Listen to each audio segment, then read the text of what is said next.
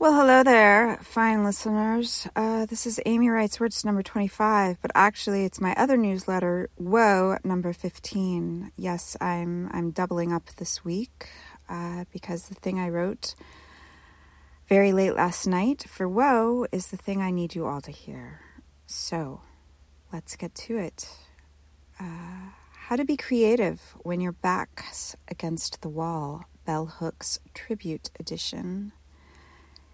It's 10 p.m. Eastern Standard Time, and I already said I wasn't going to send a whoa this week. I've had some intense meetings. My son is just home from college.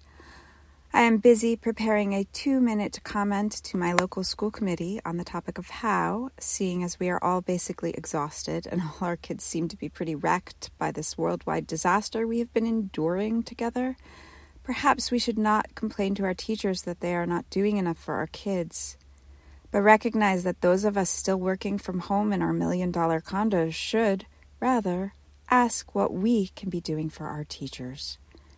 There is no more downhill for this shit to roll. Everyone is maxed out.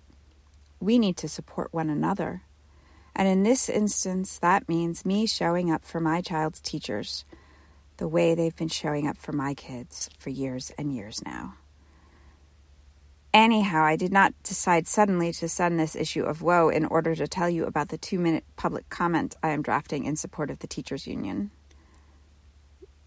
Well, maybe I did. I've been giving you many tips about how not to burn out the people around you with your despair. But the reality is that we are all burning out, even the people who started out kind of okay.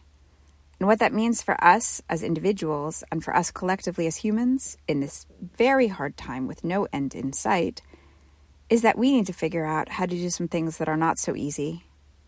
And they are especially not so easy for people who are by nature already in despair. We, humans, we need to figure out how to find creative solutions to problems when our backs are up against the wall.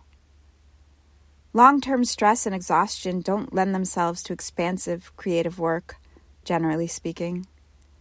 If you want people not to have the will or the time or the energy to organize to make change, wear them out. Make them fill out paperwork and navigate phone menus and spell their names over the telephone 1,000,000 times, even though they already sent an email with their name clearly spelled in it. Run them ragged with requirements.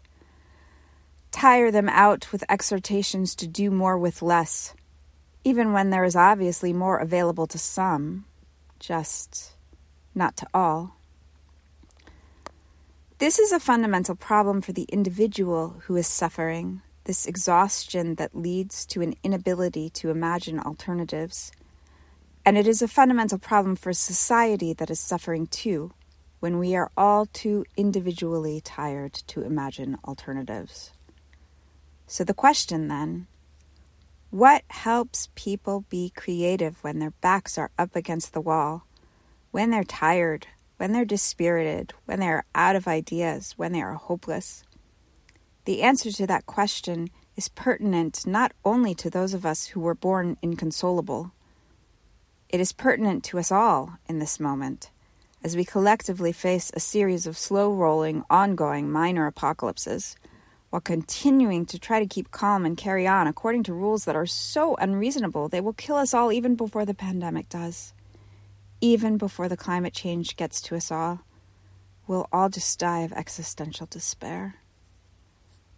But we do not have to die of existential despair. There are people who have been teaching about this, writing about this, living it for a long time now. There are technologies we can use to turn our energies to the work of surviving together in some kind of world worth living for. Bell Hooks, rest in power, was one of those teachers. There are many others. I can add some tricks myself to this bag of miracles, and you probably can too. The time to teach and learn how to do this is now, and the people who need to do it is all of us, yes, even me, even you, feeling like we're barely holding on. Can't possibly take a breath and make a change, move something different in the world. We can, we have, we will. Last week, I was reading Pleasure Activism by Adrienne Maree Brown. She made a reference in the book to a Bell Hooks essay I hadn't read before, or had read and forgotten, Love as the Practice of Freedom, which I then found online and printed out and read. In the essay, Bell Hooks quotes from Joanna Macy's book, World as Lover, World as Self, and the words she quotes are these: "The energy expended in pushing down despair is diverted from more creative uses, depleting the resilience and imagination needed for fresh visions and strategies." I read these words and I thought, yes, this is it exactly. The goal is not to push the despair away. It's to turn the energy of our pain, our despair at so much destruction, to turn it so it flows toward creation. So as we grieve, we are also joyfully celebrating whatever new world we are bringing into being. Us, together, backs against the wall, allowing ourselves to take those breaths and feel that grief and love one another and make something new. That, friends, is the thing I think I'm here to do, as megalomaniacal as that sounds. And it's why I write these newsletters. And it is the sales pitch of the book that I want to make out of the words that I've been writing about this.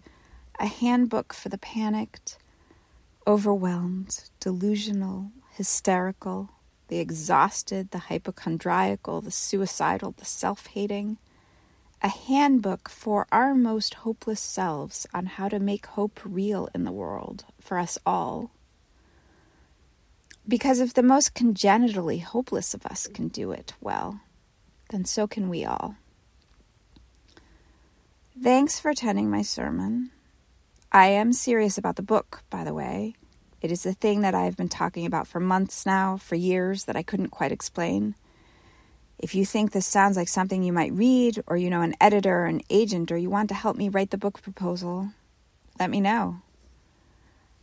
At the same time, I am self-conscious about the idea that I might have something important to add to this conversation when so many people are all doing this work and have been teaching these things for such a long while now, much better than me.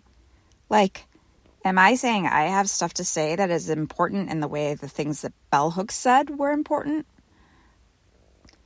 But then I remembered a thing that Bell Hooks herself wrote, and I am consoled. I quote, "Indeed, no woman writer can write too much. No woman has ever written enough. There is room in the world for every word I have to write that helps to turn despair. I might not believe it in my head, but I do believe in my heart that words I write reach people other words didn't reach in ways that other people couldn't have done. All of this matters. Every damn sparrow. Each tired woman laying her head down to rest, taking a breath. We matter. Let me put a tiny spark of hope in your heart today, and then take a very long breath in." I have some words on how we can blow on that spark and make it a flame, and I expect that they will come. But right now, I need to lay my head down and rest.